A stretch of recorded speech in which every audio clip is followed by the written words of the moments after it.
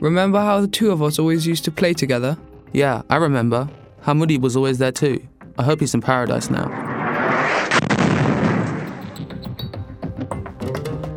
No child of God should ever suffer such horror.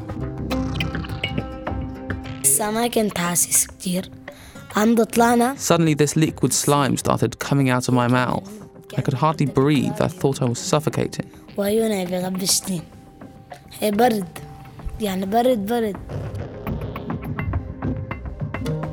Al-Yom, Syria's Children, The Toxic Gas and Us. Episode 1. Yusuff's Poisoned Childhood. A podcast about Assad's war against his own people.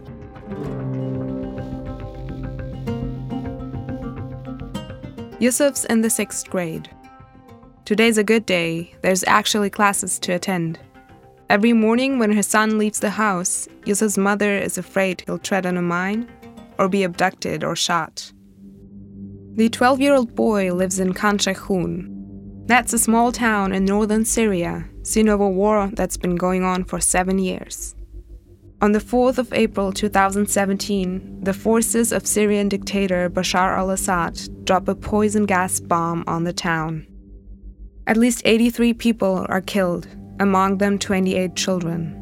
We are a team of 16 young journalists from Berlin, Germany.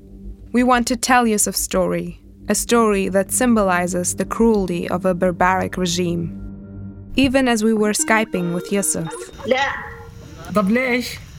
We had no lessons today because there are too many bomber jets flying in the sky. That's why he spent the entire morning sitting around at home. It was too dangerous to go to school. Sometimes Yusuff has private tuition at home, quite a common scenario in Syria these days. The education system has all but collapsed across large areas of the country. Classrooms have been destroyed, and the teachers have either fled or been killed. This is because, as well as hospitals, the regime likes dropping bombs in schools. It's a demoralization tactic. But despite that, 2/3 of the children in Khan Shaykhun are still attending school. Yusuff's brought something to the school playground today, a recording device. The kids are soon crowding around him to get a look. It's about as big as a child's hand with flashing lights and a screen displaying the time. The children are curious and reach out to touch it. What's that? Does it have a microphone as well? That stayed with me. He's going to blow us all up. Look how quickly the timer's running down. Oh, God. Hey, lads, calm down a bit. Maybe he is going to blow us all up. It says another 2 minutes. No worries, if he does blow us up, I'd be happy. Better than this life. That's enough, boys. Shame on you. Buttons flashing red. The time code's running. The students think Yusuff's brought a bomb to school. We didn't think of that.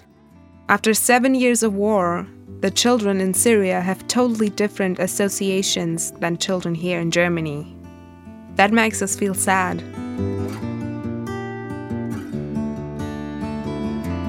After all, our Syrian reporter colleague gave Yusuff the recording device to take to school so he could ask his classmates a few questions. We asked him to do that. A few words of explanation. It would be nearly impossible for us to get access to Yusuff, even in Khan Shaykhun. Entering Syria through Turkey is dangerous for journalists, and the alternative route via Lebanon goes straight through the Syrian war zone. Through our colleague in the team, Mohammed, a Syrian himself, we came into contact with a reporter from Idlib province, where Khan Shaykhun is located. His name is Moaz. We know his background, we can absolutely trust him. He visits Yusuff and his family for us, asks the questions we've discussed with him in advance on Skype.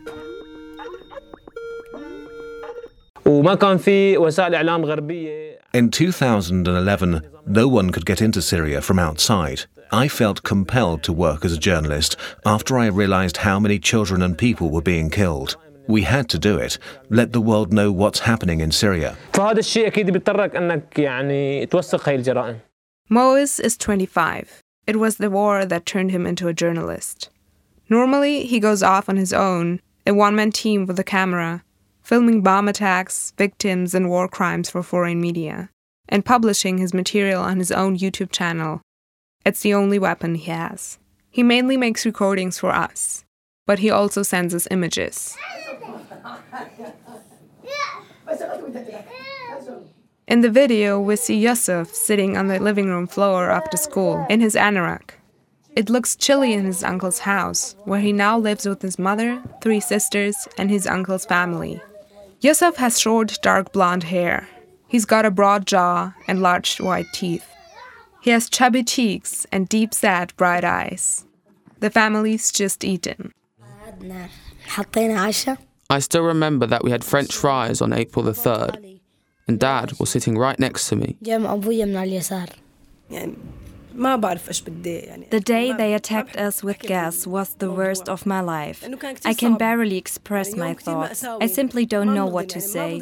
No matter what I say, words are not enough. Everyone's leaving the house. Yusuff's already got his padded anorak on.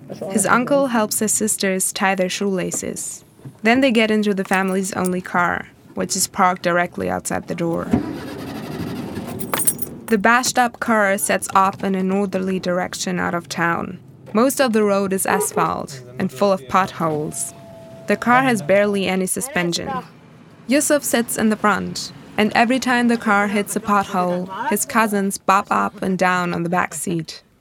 Yusuff thinks this is hilarious. Hi Yusuff, everything okay? Yes. From the car window, they see ruined houses, damaged streets, facades pocked with bullet holes. 70,000 people used to live in this town. No one really knows how many are left. Almost 15,000 have fled, but refugees from other parts of the country have also arrived. Bashar al-Assad is waging war against his own people. Khan Sheikhoun is bombed about 20 times a month by Assad's military or Russian aircraft. This is because Idlib province is regarded as a rebel stronghold. The market square and many shops are now deserted, and almost half of the houses in Khan Sheikhoun have been destroyed. Life has been turned on its head for Yusuff too.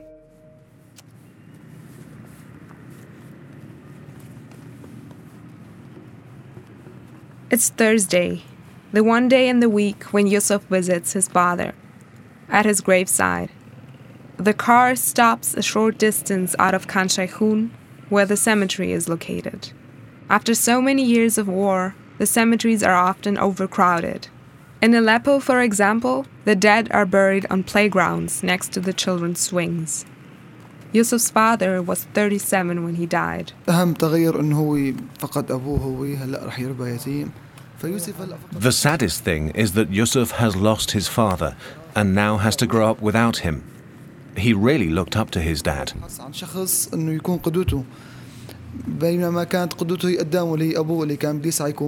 Yusuff's uncle Allah says his brother was a shy man, but conscientious and hardworking.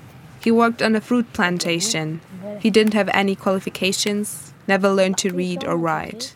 He'd always wished for a better education for his children.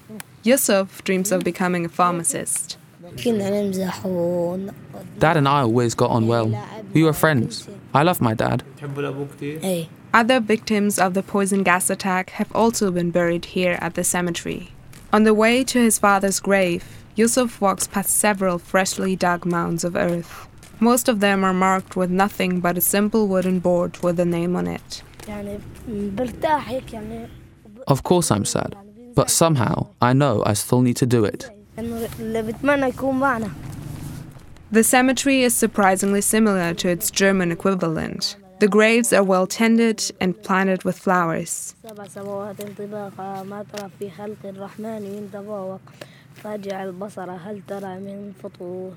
On the grave of Yusuff's father are red carnations, also known as flowers of death.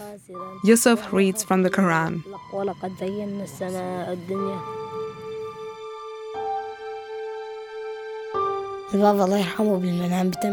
I often have nightmares. I often dream of Dad.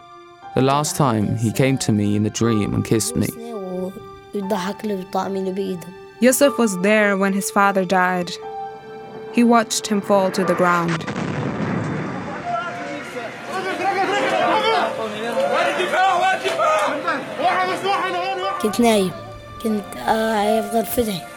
The explosion woke me up. I was on my own that day.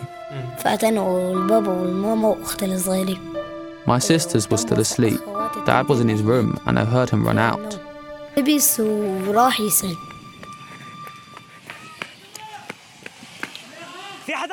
The official UN-led report published almost 3 months later states that the first bomb was dropped from a Sukhoi fighter jet at 6:29 a.m. A second bomb is dropped a few minutes later, then a third. The toxic gas escapes in a flash. It makes a hissing noise, rather like opening a can of Coke. Eyewitnesses later describe the gas cloud as yellow and mushroom-shaped. The bombs hit close to a grain silo on the outskirts of the town, 450 meters from Yusuff's house. His dad has already run out of the door. Yusuff is hot on his heels. His father holds up his hand in desperation, trying to get passing cars to stop. He begs the drivers to take the wounded people lying outside his front door to hospital. A few cars do stop, but many already have people stretched out on the back seat. Yusuff's father isn't making much sense. The gas has made his voice hoarse. He can no longer speak.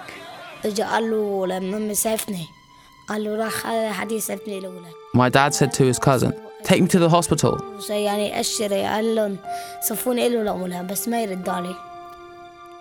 Then he collapsed. His cousin too.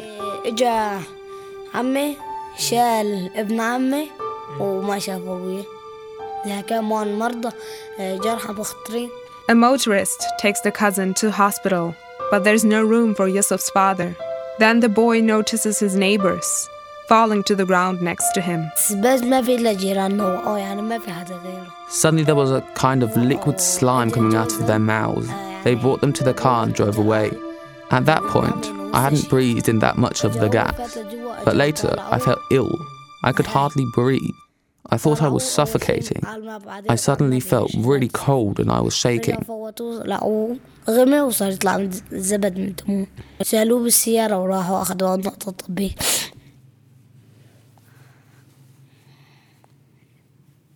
Moaz spoke to Yusuff about April the 4th. In the interview, Yusuff's voice sounds clipped and matter-of-fact. He doesn't cry. That seems odd to us, as though he's talking about another person and not about himself. Yusuff also ingests too much of the toxic gas.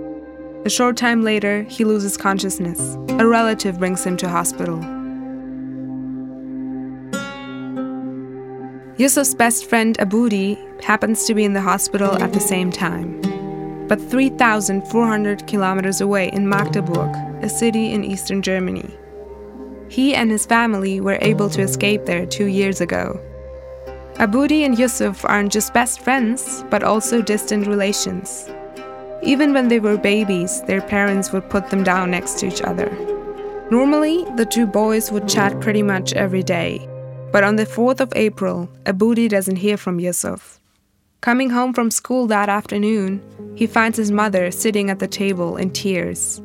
She tells him about the poison gas attack in their hometown of Khan Shaykhun, and that Yusuff is in hospital. Aboudi goes into shock. His temperature soars, his father takes him to the emergency room.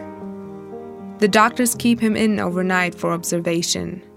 The next morning, both boys wake up in hospital. The first thing Aboudi does is text his friend Yusuff.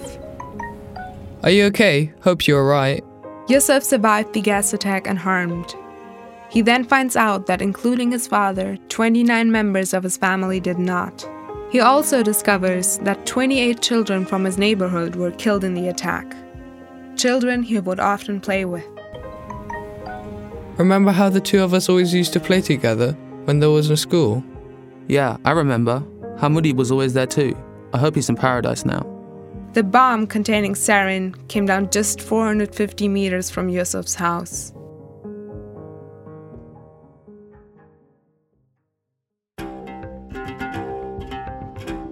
What further havoc and harm did the gas cause? Who was able to survive in Khan Shaykhun? Find out in episode 2, The Saviors of Khan Shaykhun. Al-Yom, Syria's Children, the Toxic Gas and Us. Stay tuned to the podcast that gives the voiceless a voice.